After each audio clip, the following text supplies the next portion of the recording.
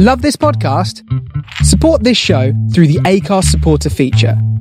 It's up to you how much you give, and there's no regular commitment. Just hit the link in the show description to support now. Hello and welcome to episode 5 of the In For A Penny podcast. I'm Mark Schoffman, a freelance personal finance journalist, and I'm joined by my financial planner friend Joshua Gersler, who runs an advisory business called The Orchard Practice. Hello.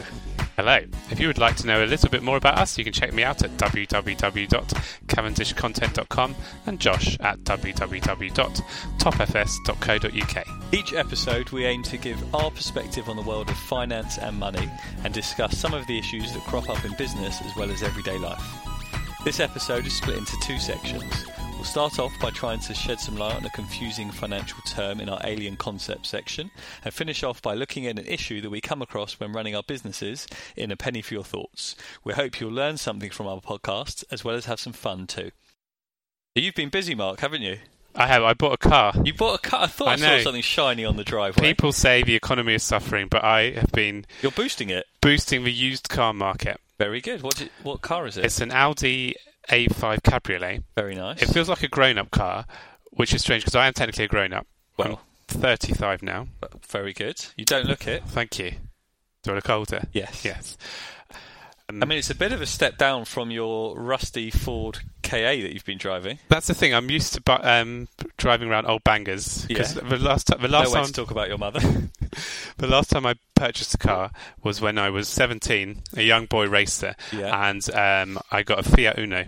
Okay. And it still had a choke. No one can see me doing the choke action in a podcast. I was wondering what your choke. And what was your first car? My first car, I shared with my sister. She had a Renault Clio, which she got when she was 17. And being the second child, I didn't get a car. I had to share with her. Yeah. But I didn't mind. But what happened if you both needed it? She got priority, obviously, because I was the little brother. Yeah. I remember when I got my first job, my first proper job at Deloitte, I bought myself a Ford Fiesta. Oh. I know, big money. And I had that for 10 years. And I remember when I changed cars a few years ago to a Lexus CT, and I felt like a fraud. I thought I was driving this Lexus and I should be driving a Ford Fiesta. Is that what you're like with your Audi A5? I feel like I'm too young to be driving a car with because it's got sort of leather seats and all these kind of gadgets like seatbelt set. Seatbelt, so that's very modern. No, it's got the seatbelt kind of pushes out and comes in line with your shoulder. So rather than having to reach back and pull it, when you start the engine, it just goes and comes forward, and then you pull it down, so you don't have to stretch anymore. Very exciting. It's good for my old 35-year-old bones. It is. So, anyone left us any feedback? I'm glad you asked. We do have some feedback via iTunes from a listener called Mr. Zach. Mr. Zach. Yeah, he says, brilliant personal finance education. You wait until you've heard about cars, Mr. Zach. The hosts both have a very nice, easy style and explain tricky concepts in layman's terms. That's the only way we understand them in layman's terms. That's true. For someone who has never considered himself very financially literate, this is a really valuable listen. Keep them coming. Thanks, Zach. Please do leave your own reviews.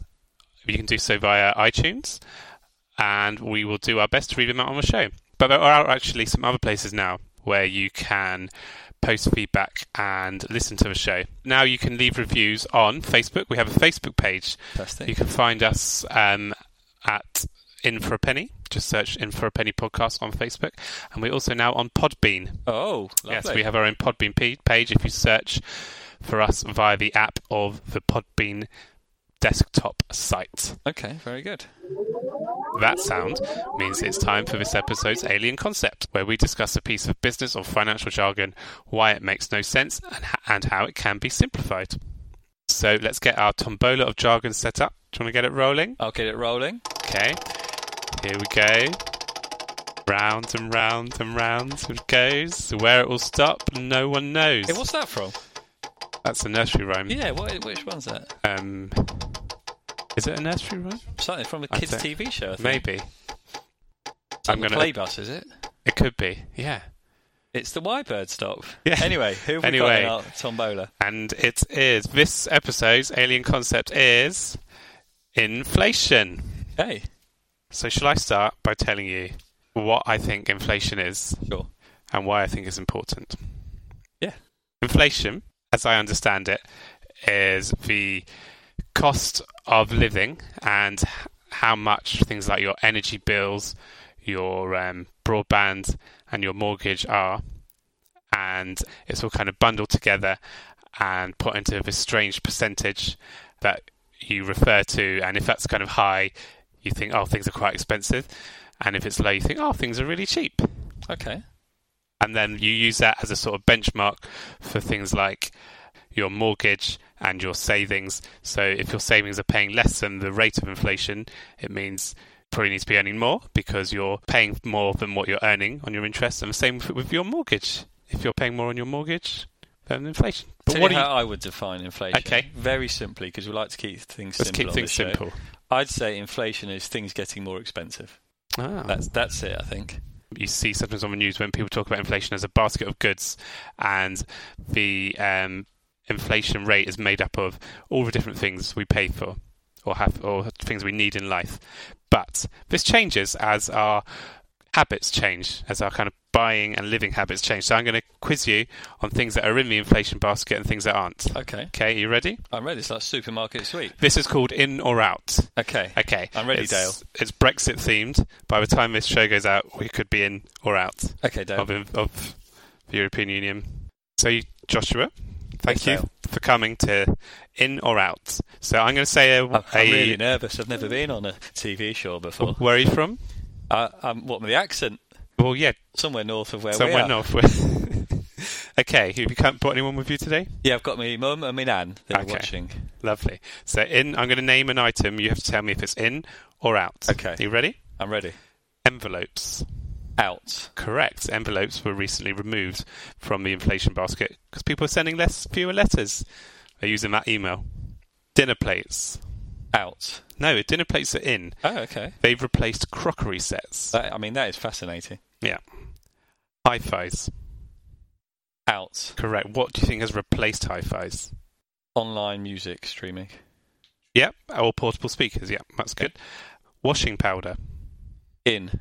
No, washing powder is out Because people aren't washing nowadays? there was that, and people apparently use washing liquids, like the liquid tabs instead. Okay.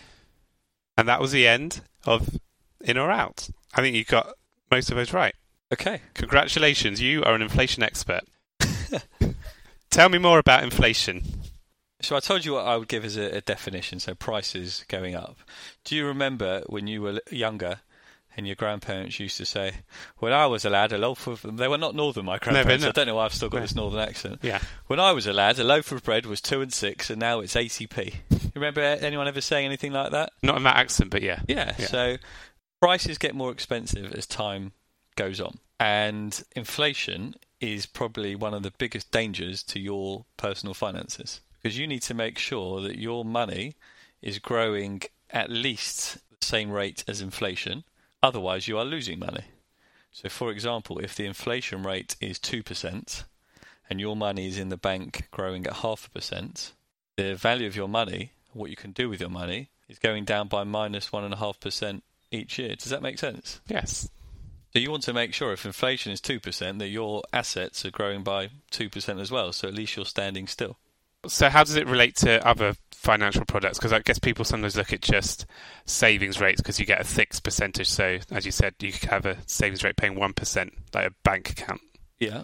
And inflation can be 2%. But what if in terms of a pension or investments, there's no set rate there? So how can you make sure that beats inflation? Well, over the long term, investments tend to outperform inflation and to beat inflation. On any individual year, your investment may be down, but over the long term, they tend to outperform inflation.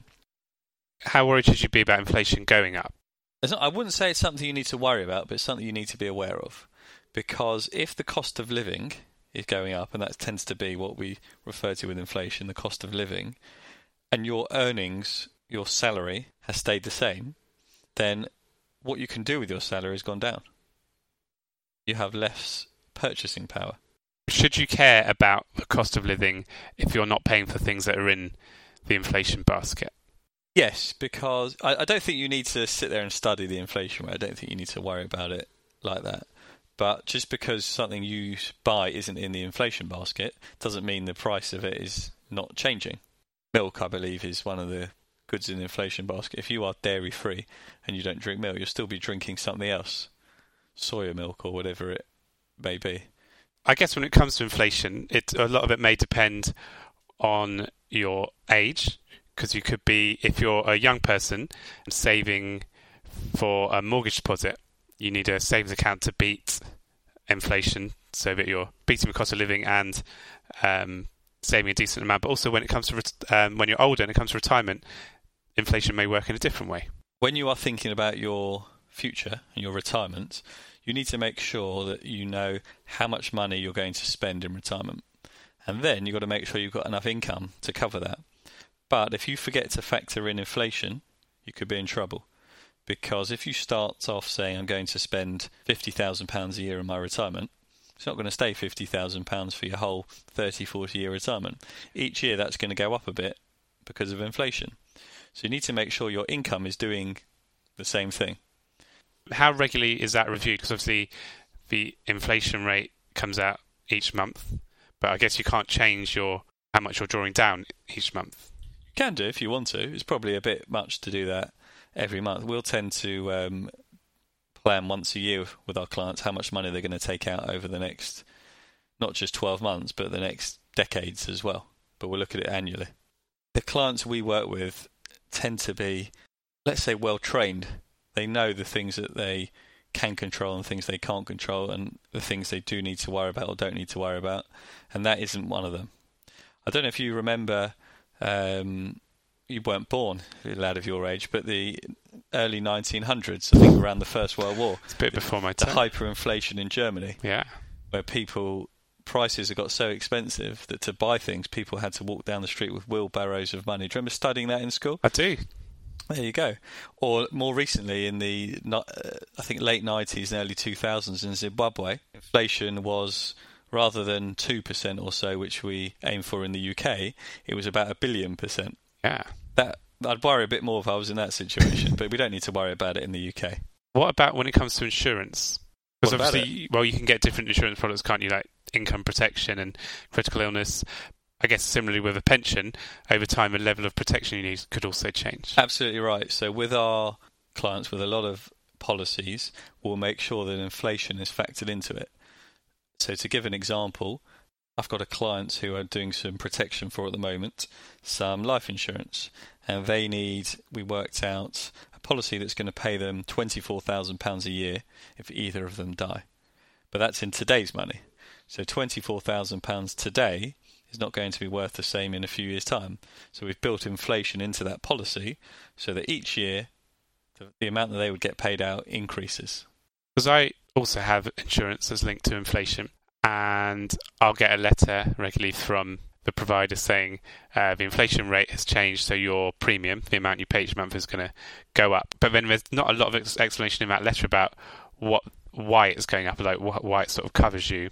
So a lot of people may just look at the price and think, well, I don't want to spend an extra £20 a month. Is there a risk that people look at that pricing and sort of forget about the long term? Yeah, a lot of people will see the increase and then think, I'm not paying that. And that is normally a mistake. Obviously, you've got to be able to afford to pay it, so you shouldn't pay for something you haven't got the money to do. But with most of these policies, if you don't accept the inflation increase 1 year, they won't offer it to you again in future years. Oh, so that's dangerous. Yeah, so if you decline it now, the value of your policy in real terms goes down. I think if you've got a financial advisor or a financial planner, they're there to support you and help you make sensible financial decisions. If you take out a policy on your own, you probably don't know about these type of things. Another example of inflation and how it can impact on your personal finances, I meet clients in all ages, but sometimes they come to me in their 60s saying, I want to retire. I asked them for details of their pensions, and they show me this pension they've been paying into for 40 years, and they started paying £10 a month into their pension when they're in their 20s, because that was a lot of money 40 years ago, but never increased it. So they've been paying £10 a month for 40 years and can't work out why there's not much money in there. And that's another thing about inflation. £10 was a lot of money then. It's not a lot of money now. Yeah. You need to make sure you keep increasing your contributions into your pensions or your savings each year, just a little bit, nudge them up a little bit each year to keep pace with inflation. How much should you increase it by? Well, everyone's circumstances are different. It's got to be based on what you can afford to put in and what you're trying to get out at the end. But if you could just do a little bit each year, whatever that little bit is, it will help. How much of a risk is it that people look at the inflation rate and there's this target of 2% that people speak about? I don't know any clients that follow the inflation rate. Do you follow it? As a personal finance journalist, I look at it and I see press releases and marketing materials that come out from financial product providers that talk about an inflation-beating rate. And I'll often focus on being able to beat inflation. And often it's the high-risk products that do that, which I think is a bit dangerous. It is very dangerous. You should never invest in anything that you don't fully understand or that isn't in line with your attitude to risk. And ignore all the headlines, all the sensationalist things. Inflation is dropped by this amount or it's rocketed to this amount. As I said, I think most individuals don't even look at it. You need to be aware of it so that you can make sure your money is doing what it should be. But I don't think people look at it every time there's an announcement and act upon that. And that's sensible. I've got an inflation quiz for you, Mark. Okay. Not that I've prepared it, so I'm going to take out my mobile phone from my pocket. Oh, I'm glad that was your mobile phone you got out. Okay, so we spoke about milk. Yeah. Do you know, let's see if you actually do any shopping, how much does a pint of milk cost at the moment? I'm going to go for 74p. It's actually, the average price is about 45p. But that's your starting point, okay? 45p? Yeah, how much do you think 10 years ago, in 1999, the average price of a pint of milk was? 21 pence. 34p. Oh, okay. 1989? 22p. 29p. Oh, no. And let's go back to 1971. 1971, 17p. 5p. 5p? So you did terribly in that, but it Yeah. just goes to show you how the cost of things increases over time. Yeah. So you did terribly there, but I'll give you another chance. Okay. I know you like a beer occasionally. After Milk a and tough beer. Day. Milk and beer, my yeah. two Don't favourite mix. drinks. It's dangerous to mix your drinks. The average price of a pint of beer. This is draft lager, not your premium stuff that I sometimes see you drinking. Average price. So, well, I'm a bit London centric because we live near London, but I'm going to go for £4.50. Okay, £3.67. Okay. 10 years ago. Yeah. How much do you think a pint of Oh, beer I was? remember when beer was £2.40. You did have foreign grandparents as well. £2.76. Oh, that's close. 1999, a pint of beer.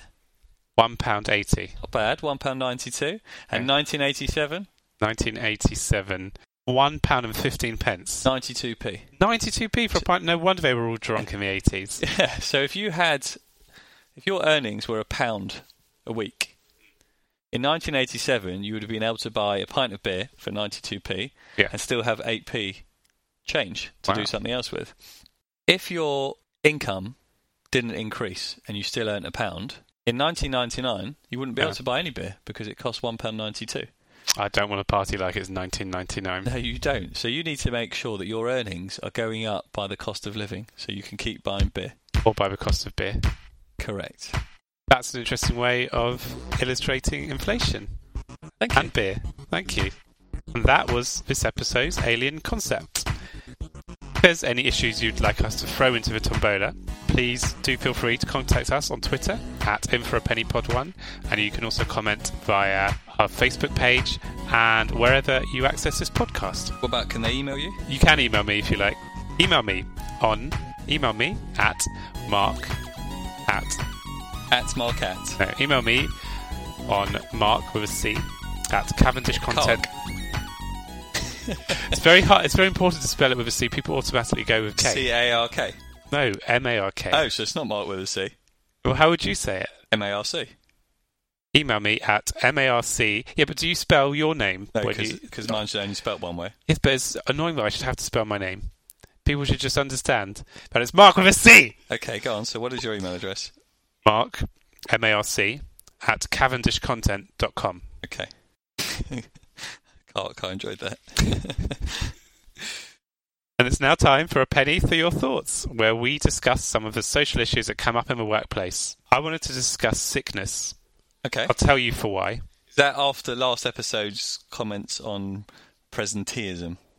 I thought I'd go for something I could pronounce. It's one reason. I did have a few people come up to me and ask, try and tell me how you pronounce it correctly. And I believe presenteeism is it. They did ask where you got presenteeism What did I? from. It sounds like you're saying two of the same words. That's the problem. Presentism. What are you saying? We'll get there by the end of the series. So today we're talking about illness. Sickness. So someone came to my house for lunch who was actually feeling poorly, and he was going to cancel and not to cancel. He was going to cancel. Yeah. But he chose not to because he felt he wasn't contagious, and he felt well enough to come for lunch and didn't want to miss it. Okay. So I thought it'd be interesting to talk about that in the workplace. Okay, what did you have for lunch? Oh, not talk about the meal, sorry. So when was the last time you had a sick day? It's hard for me because if I don't work, I don't get paid. Whereas if you're in an employed role, you can have sick days, and most of the time, if it's the odd sick day, you still get paid, even if you're not at work. But for me, I won't get paid because I won't be doing any work. So it makes me feel guilty if I am sick. But that does often mean I can have man flu and still work through. But it often means I can make myself worse. Also, I have occasionally had a power nap in the middle of the day to make myself feel better. Oh, lovely. I know. Yeah, I wouldn't mind one of those. If you are an editor listening, that has happened once or twice. That's nothing, as long as you're getting your work done. Yeah, I still get the work done, and I have a good nap, which I would recommend. I went to a talk last year by a gentleman called Michael Caulfield, who's a sports psychologist. Yeah. And he actually said that a lot of people do have power naps in the middle of the day. I can't remember whether he does it, and it's a fantastic way to sort of boost you for the afternoon. So don't feel guilty about it. It probably made you more productive. I think it did. I felt so bad, and I just couldn't sit up at my desk, mainly because of my posture, but also because I was feeling really ill and tired. And I had about an hour and a half. I mean, that's not a power nap. That's a sleep. Is that a sleep? Hour and a half. How long is a power nap? 10 minutes, I would have thought. Really? Yeah. You can't nap in 10 minutes? I think that is the definition of a nap. 10 minutes? Yeah. Oh. But what, at your chair? Or because it's probably taking 10 minutes? I don't do it. I don't have that luxury. Yeah. Some offices, though, do have places where you can go for a lie down. Yeah, I think these sort of like fancy, snazzy Facebooks and Googles, places like that, have beds. It sounds lovely. I probably wouldn't get up there. That'd be me for the day. That'll probably take about 10 minutes to find a bed, and then you've had your power nap. So I remember back in the days when we used to go to school, not together, we didn't know each other then, but having a sick day then was quite exciting. Yeah. You got to stay at home, watch a bit of telly. Supermarket sweep, let's bring that up again. That used to be on telly. Neighbours, that was on twice a day in those days. Nowadays, I think as you mature, I don't see the point of having a sick day. Unless I'm bedridden, I'm working. Unless I'm that ill, if I've got a cold, all right, so I'll carry on working. There's no point just lying in bed. Is there a risk that you go in and you infect other people, though? Yeah, I think you've got to be sensitive about it. If you are sneezing over everyone and wiping your hands all over their keyboard, then it's probably not sensible to go into work. But I think unless you physically can't work, what's the point of staying at home and watching telly? What a waste of your life. But isn't it distracting if you're kind of coughing and spluttering for other people? You've got to be respectful for other people. And we had last week in my office, one guy was a bit under the weather, and he came in on Monday not feeling particularly well, but he worked through on Tuesday. Wednesday he took off, and then he was back in Thursday on Friday. But fair play to him, he soldiered on. He was mummy's little soldier. Do you think that attitude of having to soldier on, does that risk making people worse? Yes, I think you've got to be sensible about it. Don't kill yourself for the sake of work, but at the same time, you're not going to get any better just sitting on your backside. You might as well keep yourself busy. Should people feel guilty about taking sick days?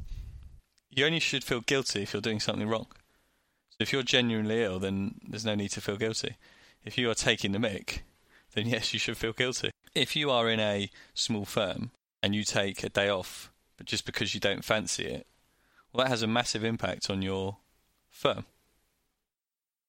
So as an employer, you want people to work as long as they can work. I never want people to be ill and to put themselves physically at harm.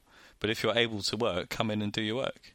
Because I remember when I was in an employed role, and I was very rarely sick, but if I was, it was quite bad, and I would have to stay home and be bedridden. Yeah, I'd still go with a cold, but if I could get up and I felt really bad, then you'd have to phone up and explain that you were ill.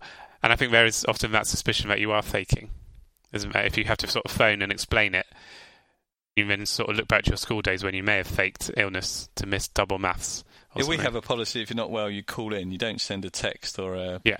Because there's only a few of us there, we have respect for each other. You need to let people know if you're not there, so other people can do what they need to do and look after the clients that you were looking after. But yeah, it's sort of that putting the voice on. I'm really not well. I can't come in today. Do you think anyone's ever faked it? What are we talking about? Do you think anyone's ever faked illness? Oh, fact. Yeah, I had one guy work for me who just had a ridiculous number of sick days. He's no longer working for me. Right, but in a row or just every week, every Friday? I think it was just random. Yeah, the days he picked. But if you enjoy your work, I love what I do. I don't see it as a job. Then you're going to do everything you can to do it. If you're not enjoying what you do and you don't value what you do and don't get anything out of it, then you're going to look for an excuse not to come in. So the slightest tickle of your nose, you're going to be staying in bed. Have you ever faked it? Talking about illness again. I think at school when you're a kid, yeah, you're a bit more, I can't go in today, mummy. You're a bit more creative with the truth. But as I said, as you get older and you mature, what is the point of sitting on your back? So life's too short. Do something with it. And if you don't want to be at work, find something that you do want to enjoy and do. You shouldn't be in that job if you're taking days off not to be there. Have you ever had to sort of soldier in, but then find you go home? I'll tell you the last time I had to go home from work not feeling well. So a couple of years ago, I was sitting at my computer and I couldn't see my computer screen properly. Your glasses? No, I just thought this is a bit strange. I can't see properly. And I had a drink. Thought, maybe just blinking. I was looking around my screen and I had sort of vision had gone funny. Never had it before. It was a bit worrying. And I was panicking. So I called the optician, her around the corner. They said, come in, we'll do some checks. My wife picked me up because I couldn't drive there. Everything was fine, thank God. But they said it's a retinal migraine. So you can have a type of migraine where your vision goes distorted. Went home, went to bed, took some pills, woke up a few hours later, was okay, and I carried on working at home. What about you? Since we're sharing our medical history. Once I was in my employed role at a newspaper website and went out on a lunch with a public relations person and a colleague, and halfway through the lunch I felt abysmal. Was it a boozy lunch? There was booze, but I wasn't I maybe started drinking some of the booze, but I don't think it was linked to the booze. Okay. But then I did go back to the office and throw up. Okay. And then I had to say to my boss, I've got to go, I feel ill. Yeah. But she misheard me. And what did she think you said? I don't know what she thought I said, but it didn't. She just never heard that I said I wanted to go, and then she sort of just said, "Oh, can you just do this?" And then she hadn't actually looked. I was sort of white as a sheet. So eventually looked around and said, "Oh yeah, you should probably go home." But yeah, I did feel guilty doing that. But I think there's a lot too much. I think people feel too guilty about looking after themselves sometimes. I mean, there are some illnesses where not necessarily sicknesses where you can have a condition, such as you can have MS or ME, where you have a lot of fatigue, and that can mean it can be hard to get into the office at set times, and you may need a bit more flexibility. What's your approach to that? Well, I haven't come across that. I haven't had that in my working life, but I would hope that any employer would make the necessary changes and flexibility for that person. And that was a penny for your thoughts. If there's anything you'd like us to discuss, do feel free to get in touch via our social networks. Do you know some of those? I've heard of the Facebook. Yeah. The Twitter. Yeah. You can comment via iTunes, Podbean and SoundCloud. Great. It'll be good to hear people's thoughts about what they'd like us to discuss. Remember, we're making this podcast for you, so if there's something you want us to talk about, let us know. And that is all we've got time for on this episode. Please remember that anything discussed in this programme should not be viewed as financial advice. If you do need support though, please visit the Orchard Practice website at www.topfs.co.uk. Do feel free to leave any feedback and post any financial issues you'd like us to cover. But for now, thank you for being in for a penny.